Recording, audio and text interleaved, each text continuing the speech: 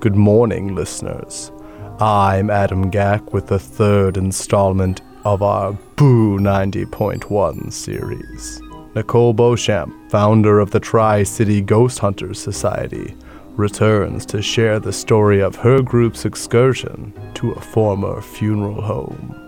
The old Jewett Funeral Home in Mason was built in the mid-19th century and operated as a funeral home for more than 50 years.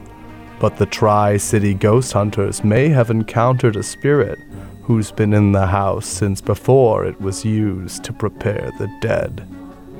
The team was using a spirit box, a device which quickly cycles through radio signals with the intent of initiating contact from the other side. In our experience, we found it to be a pretty cool piece of equipment.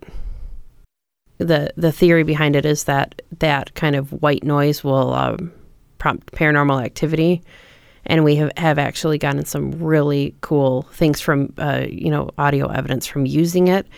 Spirit boxes are the subject of some controversy because they may be subject to radio interference. But that didn't stop the ghost hunters from trying to contact a former Mason resident who might still be around their favorite haunt.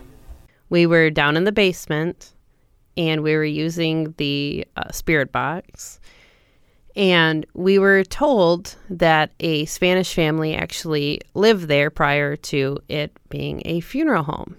So we were asking questions to the spirit, asking it to translate Spanish into English for us. So I asked, what is a translation for gato? And over the spirit box, it said cat. And we caught that on the recorder. Could you tell us a translation for gato? What does that mean? What is it? Cat. Oh my God! Is it cat? Mm-hmm. Honest to God, it said cat.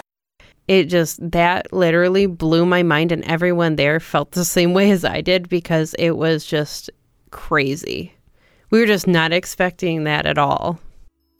From the Franken Anderson Broadcast Center on the campus of Delta College, and available on all your local spirit boxes, this is Boo 90.1.